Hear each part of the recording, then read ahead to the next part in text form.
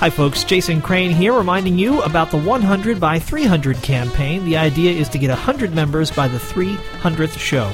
Membership is easy. You can do it in one lump sum each year or month to month for as little as $10 a month or $110 a year. If you choose one of the higher levels, particularly the $500 a year or $50 a month level, you'll be mentioned on every single show. You'll be an official sponsor of the Jazz Session. The 100 by 300 campaign, visit thejazzsession.com/join to become a member today. Once again, that's thejazzsession.com/join.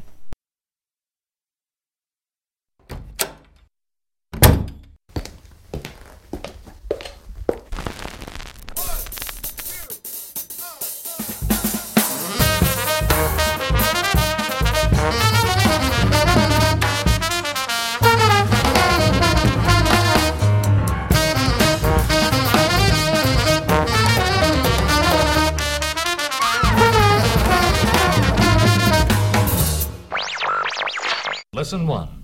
Basic Hip. Welcome to the Jazz Session. I'm Jason Crane. The Jazz Session is presented by allaboutjazz.com, the web's leading source for jazz news, reviews, MP3 downloads, and more. Every episode of the show is available for free at thejazzsession.com, and you can also subscribe in iTunes or using an RSS reader, and you'll find the links to do that at thejazzsession.com. My guest today is composer and bassist Alexis Cuadrado. He has a new CD on bjurecords, part of the Brooklyn Jazz Underground series, which is called Noneto Iberico, and from it we're going to hear Very Well.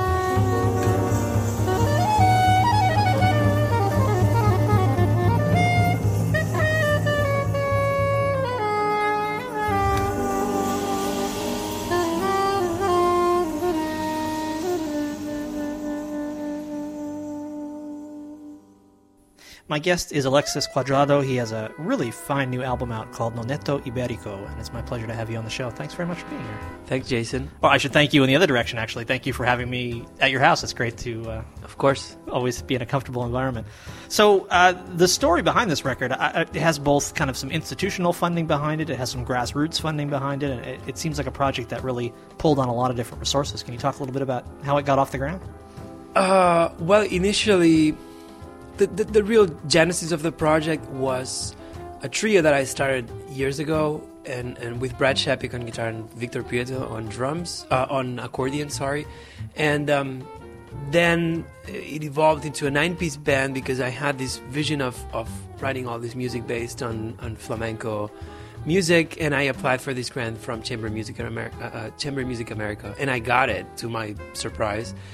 And it was like, oh boy, now I got into trouble. Now I actually do have to do this. So that was the first injection of funding. That they give you a certain amount for composing the music and a certain amount to pay for the musicians. But of course, that it ran out immediately because once you go into a recording studio with 9 musicians plus 3 guests, 12 people. It's logistically, it becomes, you have to go to a good studio. It becomes complicated. You have to go to a good studio. You have to, document it properly, and you have to pay everyone. You have to pay the studio, and then, nowadays with being an independent artist, it was a rough one. So I took a few hits, but then I got recovered a few times too. But especially at the end, when I had completely run out of funds for it, and I did one of these Kickstarter campaigns, completely thinking I was not gonna make it, and I actually made it, and I was completely surprised. And that's a campaign where people pledge money, but they don't have to pay the money unless you get over whatever your goal That's is. right, and it's basically like people are pre-buying the CD, Sure. Or whatever. There's a number of rewards that you can offer, and I try to be funny and creative and make it interesting at the same time. And I was actually amazed. The money was great, but it was much better for me to interact with a lot of people directly and have the feedback from people go directly to me. It was like, definitely cut the middleman there. There's no middleman. So I enjoyed that, and I feel like the project kind of grew in its last part, grew inside me much better because I felt like I somehow owed a good piece of music to these people. So.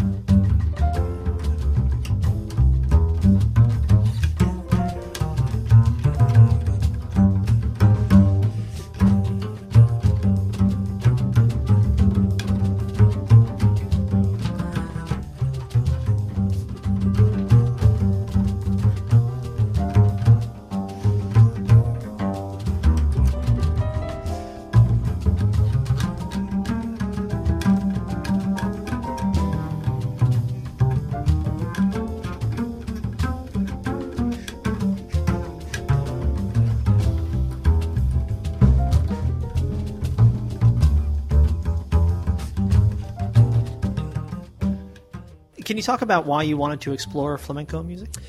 Well, it was kind of like a home away from home thing. I mean, I'm from Barcelona, which is in the northeast of Spain, and I am from a very Catalan background, and without going into politics or whatever too much, it's not a culture that is connected with flamenco music at all. There is some, and it's definitely something that I heard when I was a kid, but I wasn't exposed to it constantly, right?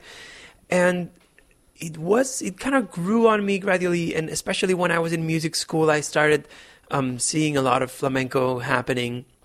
And I met Chano Dominguez, who's a great piano player then, and interacted with him a little bit, played, and went to a couple of workshops that he did. And when I was in New York, like around 5 or 6 years ago, it kind of hit me, and I had a few records, and I heard this one record, and it's like, I need to really learn this. And I just got obsessed with it, and I started buying records, buying books, asking people whenever I would go to Spain.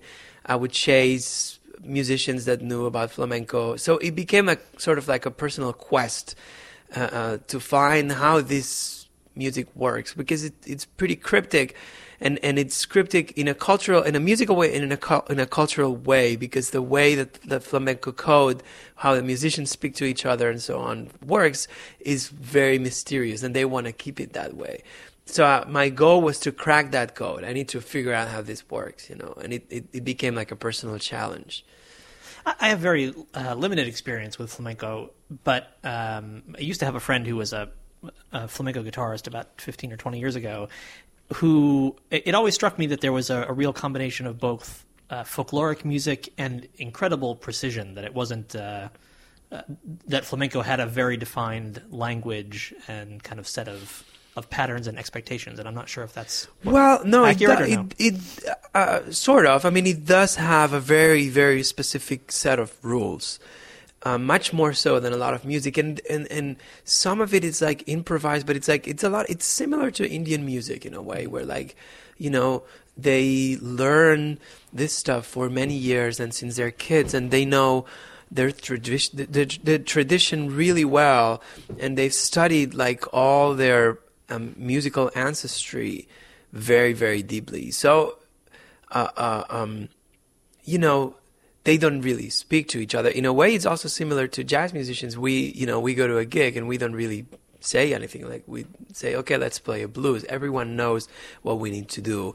So if they say, let's play a soleá, they're just going to ask what key, this, that, whatever, boom, and they're going, and it's because there is a certain form, there's a certain harmony, there's a certain melody, there's a certain structure, there's a certain arch to the piece that they know what to expect. They know a lot more than what they want us to think that what's happening. So, but then of course there is a lot of spontaneous artistry that happens, and that's where the duende, the magic, is when it happens. But in my case, I just sort of scratched the surface of all that, because if I realized very quickly that if I wanted to go deep into flamenco, I would just have to quit everything and do that. So I wasn't also ready to do that.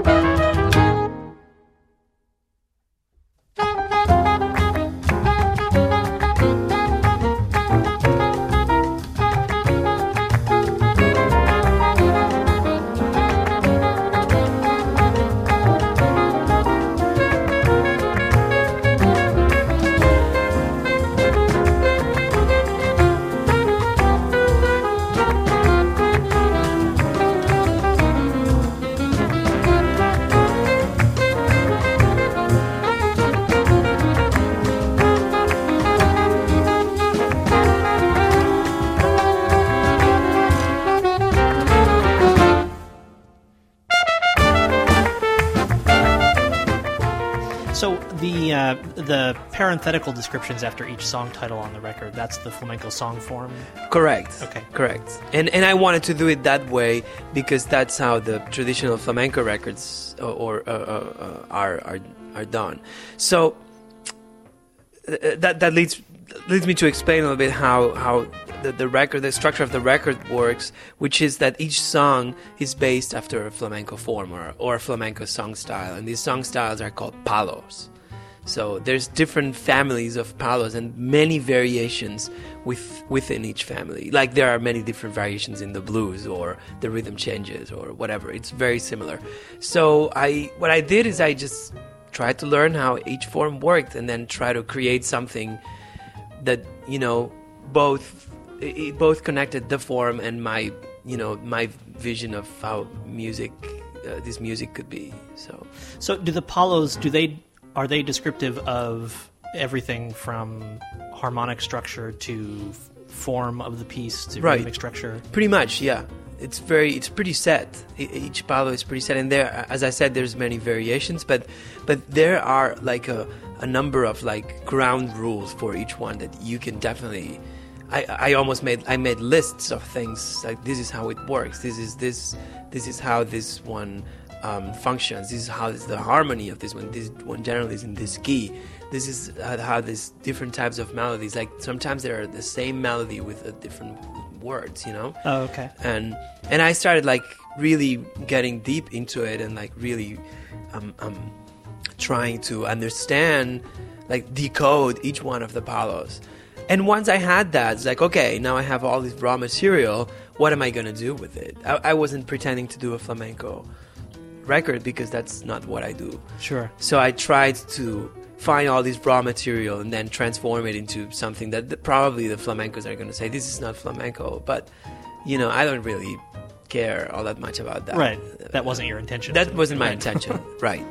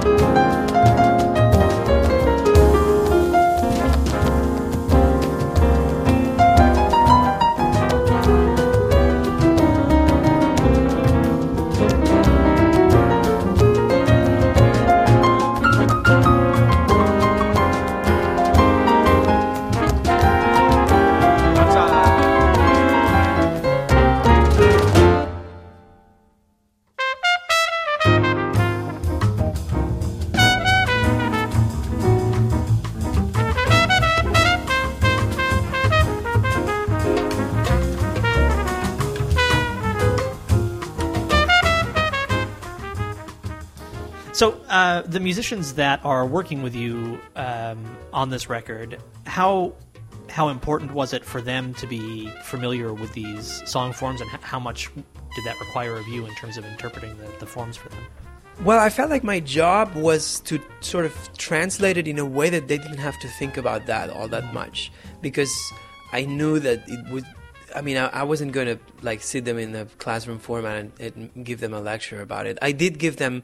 I did made a guide with this is how the principal kind of bullet point characteristics of each one of the palos, and I think I gave them like 4 songs of each one of the palos, and like a 3-page sheet that I did explaining how it was like the very, very bird's eye view, Sure. But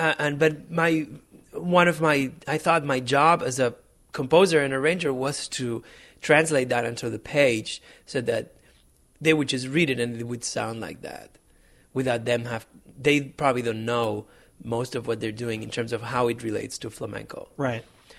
And then the link with flamenco was to bring Perico Sambeat and Mark Miralta, who they do really know how it works. Sure. And then bring the flamenco guys for the hand claps and all that stuff.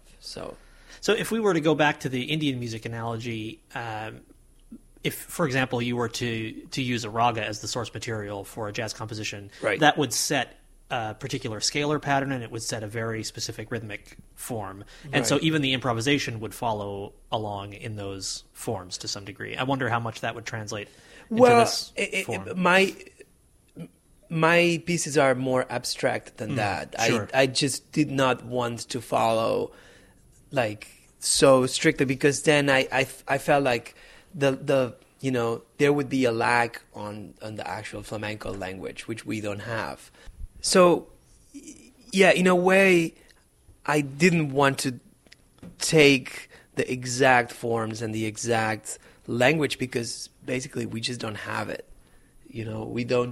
We're not versed in the flamenco vocabulary, and it would have been like too ambitious, and in a way it would have been absurd to try to do that. So I kind of brought it into the jazz territory, because also that's what I do. That's how I hear music, and yet there are the elements of the flamenco form. Like the first song, for example, is a fandango, and it has like an introduction which is sort of like no time, like rubato free, and that happens in one type of fandango, and then there is a certain harmony with a pretty straight, steady 3/4 beat that happens, and I used that harmony and stretched it so that it's twice as long. So I basically, destroyed the entire thing. Right. but I did make something that to me had the source material was used, and it became something different. But without that source material, I would have never been able to do this. So that was the sort of the work ethic, the work premise. That's what I was trying to do. You mentioned in the beginning that this album, or the concept of this album, evolved out of a trio that you had that had Brad Chepik in it. And I think his inclusion on this record, the inclusion of guitar on the record, really adds, to me, a somewhat surprising sonic character to it that I really, really enjoyed. And it's not, although people associate flamenco with guitar, they don't associate flamenco with guitar as it's played on this record, certainly. Right. And I thought that was a really great sound choice. Well, I mean, all my records have a guitar. Yeah. Like that's kind of part of my sound as a band. I just like guitar, and because also I come from playing in rock bands and pop bands, and I need to play with guitar players that can go in that direction in a snap, So Brad or Steve Cardenas, who are the two guitar players I've played in my records, are someone who can definitely do that. You need to give them much, so they go and rock out immediately. Right. So that's kind of why I like playing with them, because I love how they are as musicians and improvisers, and at the same time they have that kind of guitar edge, that I love. I love that. I love that sound. We should be sure to mention the other people who are on this record. Can you talk? Sure. So this was kind of like what I call a dream team band for me. It was the combination of my regular quartet, which was Brad Chepik, as we said, Lauren Stillman on alto, and Mark Ferber, who I've played for 10 years now with, and he's he's a drummer that I feel like I have a really strong connection with. And then an obvious choice was Alan Ferber, Mark's brother, in whose band I've played for a number of years too, and who I do have a good rapport musically and personally. And as I mentioned before as well, we had Mark Miralta, who's a percussionist and a fantastic drummer, and Perico Sambeat come from Spain. And Perico and Mark are they're the two of the musicians that I really looked up at when I was a music student, when I was a kid, and to have them in my project it's kind of like a dream come true for me. They were super cool, and they are like pioneers in this flamenco jazz thing, and I knew that they would completely understand what I was trying to do, and they were super supportive, and they basically play amazing in the recording. And then I needed a trumpet player, so I've played with Avishai Cohen a few times, and I really liked I think he has a pretty unique approach, especially to improvisation, so that's why I chose him, and he was available to do it. And I don't think I'm forgetting, and then Dan Tepfer, who he came in very last minute because Victor Prieto, the accordion player, was going to do it, and it was going to have accordion, which now seems unthinkable.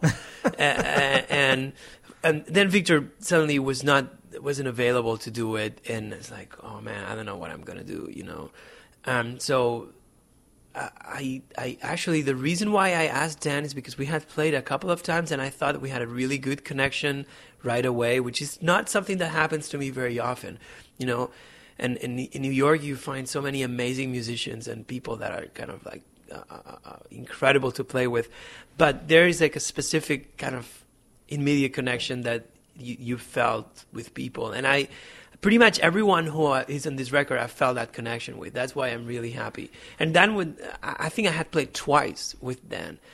And the reason why I called him is funny, because I went to one of these Monday nights that Steve Coleman does at the Jazz Gallery. Right. And I saw Dan there.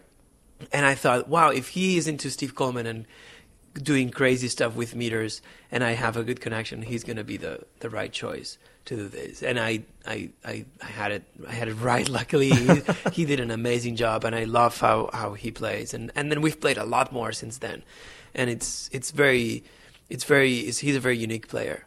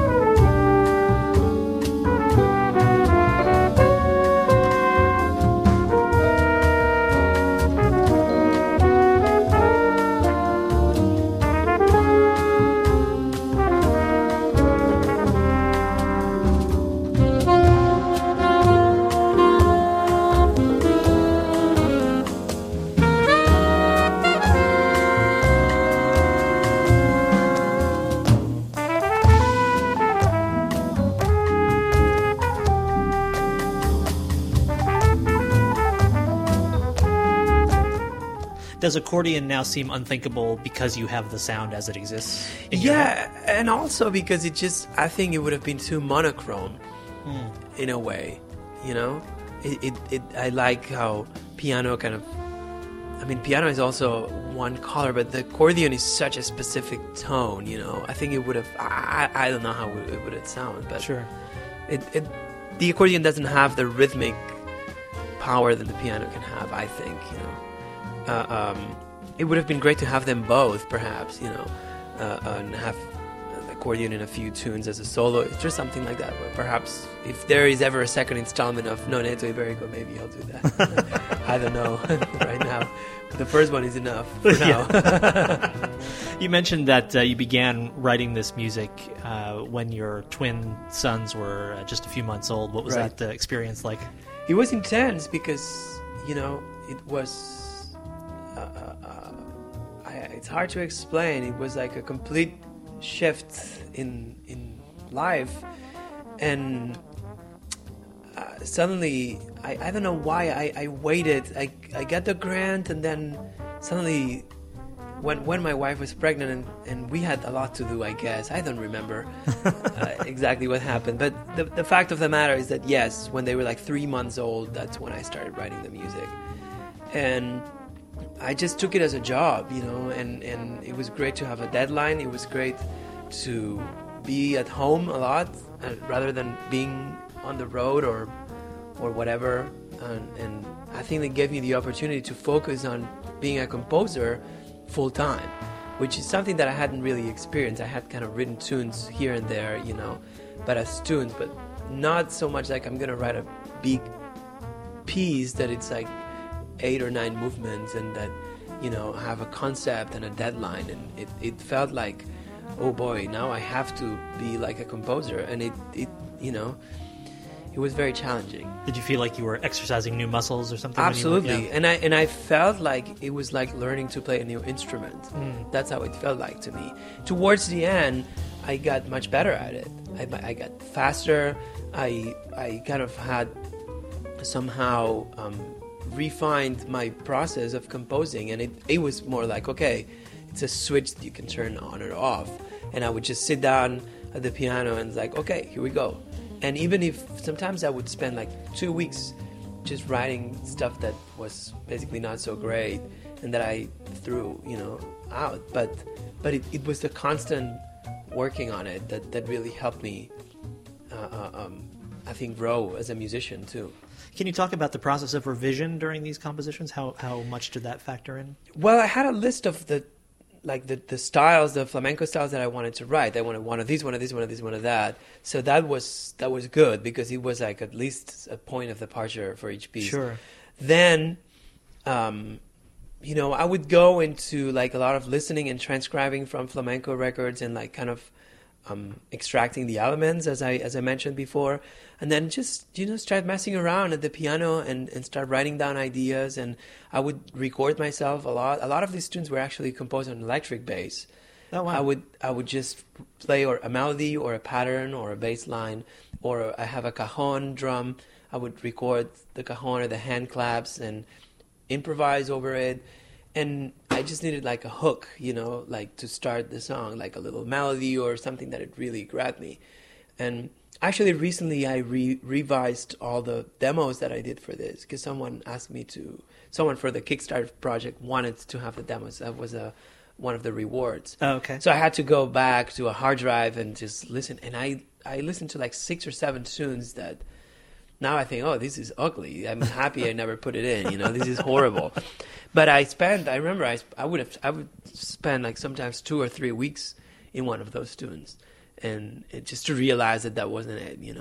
As you got toward the end, did you find that you were able to look at the things that you had composed toward the beginning of the process with different eyes, as you felt like you were kind of working out those skills? Well, also the way I worked through it was mainly, most of the pieces were composed as like just songs, like a lead sheet type song, like one melody, chords, and a rhythm. And I didn't do the arrangements right away.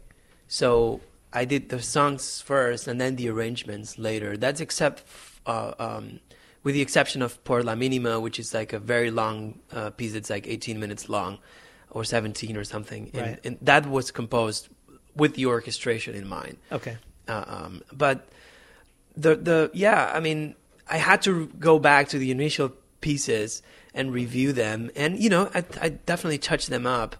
But one of the things that I think I learned through the process was to decide whether something was good or not for me, good enough or not. And most of what's in the record, I feel like it was good, Sure. So almost everything, not everything. But I'm not going to tell you what I don't think it's so good. To step away from the record for a minute, can you talk about the Brooklyn Jazz Underground and tell folks what that is? Sure. Well, we're a collective of a few musicians that we started 5 years ago doing, initially we started trying to get our names out there a little bit more and get more opportunities, create more opportunities for ourselves. And we thought of doing so collectively rather than individually because it would be easier, and it evolved into a group of like-minded creative band leaders, composers, musicians, and we're now doing more kind of community activities, organizing some festivals. We organize a jazz series in Ditmas Park, the neighborhood where most of us live, and it's a curated series. It's open to musicians that are not in the collective, so it's not for our own interest only. We've created a record label. I think we have 20-something CDs out, and we've opened it up to musicians that are not in the collective too. So we're just kind of working towards creating awareness of the creative music that happens in Brooklyn. Basically, that's it.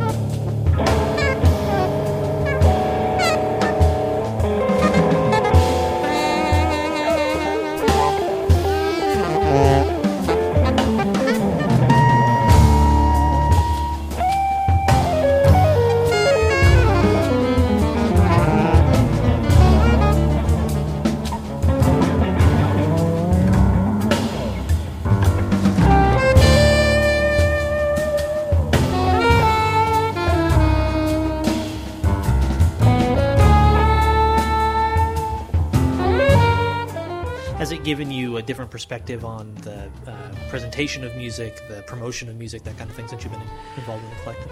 Well, it has all of us. It has made all of us be more involved in the business aspect of it's more the do-it-yourself kind of thing, you know. As I was mentioning, also with the fundraiser of the CDs, like, we're on our own, you know, and right. also because of the demise of the music industry, like, who knows what the hell is going to happen with all this, you know.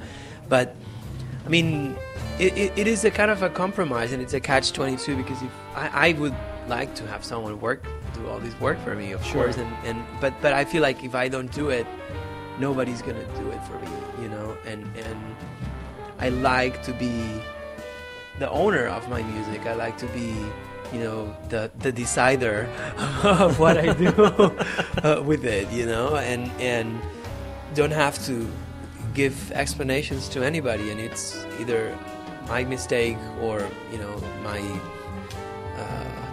you know, the thing that I did right.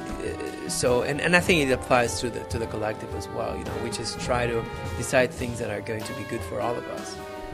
But it you know, it's in a way it has an altruistic element, you know, because we bring in a lot of other musicians that are not in the collective, and we're happy to do that, because I mean, I think that we're just a few of the many amazing creative minds in the jazz world in Brooklyn, you know? Sure.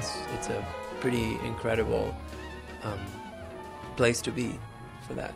We were talking a little bit before the interview about the impact of being a dad now, and how that's changed or sharpened your focus as an artist. I wonder if you could say a little bit about that, what your experience has been like. Well, it basically comes down to you don't have as much time, and the time that you have, you really have to use it.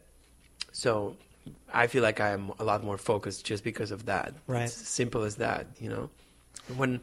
I realize that I have more of a choice. If I choose to watch a movie rather than composing a song or practicing or, you know, doing something, I will enjoy that movie. Right. You know what I mean? It's like, okay, I'm fine with this. So I wish I would have used my time a little better in the past, but it's also cool, you know. It's like it's how life is, and life has this is the moment to do this, and it's fantastic. I'm really happy about it. Have you thought at all, or maybe you've already had this experience, about your relationship as a musician to your own children, kind of how music informs their world or impacts their world? Well, I guess so. I mean, it's now they know that Papa plays bass, and this is a big bass, and this is the small bass, and this is the guitar, and this is the piano, and I mean, we have all the instruments here, you know, except for the winds, and we're listening to music, all kinds of music all the time, you know, like kids music and John Coltrane and Indian music and flamenco and classical and the Beatles and everything, you know, and they just take it all in. They love it. And I mean, I don't know. I guess that's what it is. That's what home is for them. You know, the same way with art or drawing or, you know, whatever. You know, my wife does a lot more of that other stuff. So I don't think we're trying to force anything on them. Basically, yeah. I don't have a plan. Sure. They'll have to come up with it. But I just want them to be healthy and eat good food and be happy. You know, That's all I care about. It seems like that's a pretty great environment for them to grow up in. However much of a struggle it may seem like from your end and your wife's end as their parents, but just being surrounded by such a diverse amount of culture seems like a great I'm way sure. to grow up. And also, you know, the languages, I speak Catalan and Spanish, and you know, we Skype a lot with my family, and they get to interact with them a lot, and they don't know that they're doing something different than the other kids, which is great, you know, and I love it. Well, that's really cool.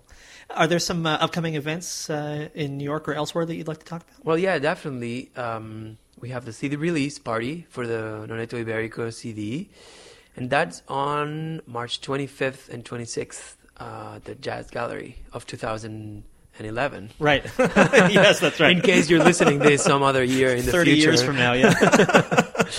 So, yeah, and unfortunately not all the musicians in the record can be there, but I have a great band, and we're going to do 2 days of rehearsals, Because the music is pretty hard to play. Now I started looking at it again after like almost a year of not playing it, and it's like, oh boy, I have to play this again. I better start practicing. Even the composer has to do some man, woodshedding, it's actually really hard as a composer. It's very.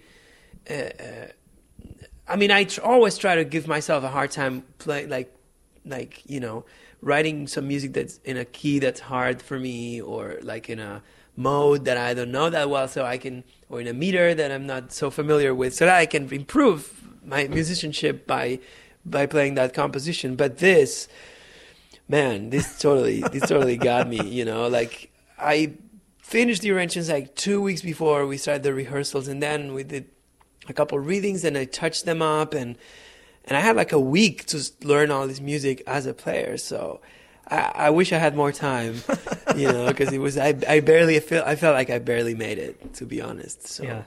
Well, my guest is Alexis Cuadrado, and he has a really great new record that I highly recommend called Noneto Iberico, and it's really great to talk to you and to meet you. Thanks a lot for being on the show. Thank you so much, Jason. It's been my pleasure.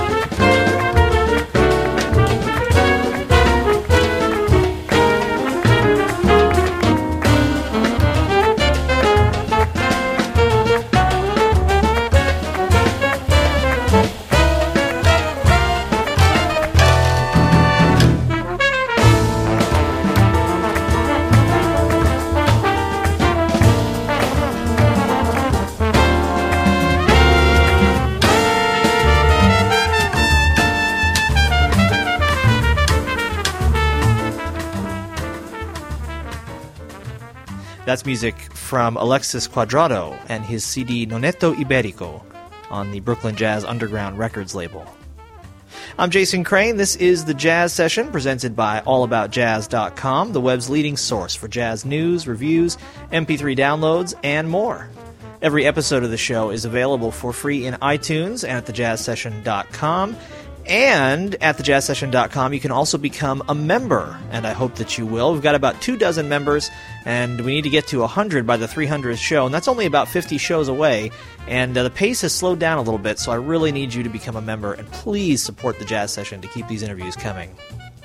Thanks to the Respect Sextet for their contribution to the show. They're going to be at the BAM Cafe in Brooklyn on Saturday, March 26th. It's a free show, I believe, at 9 p.m., and you can find out more at respectsextet.com. Thanks also to Dave Vrabel, who designed the show's logo and who tweets at twitter.com/Dave Vrabel, V-R-A-B-E-L. Now get out there and support live jazz whenever and wherever you can, and come back next time for another conversation about jazz on The Jazz Session.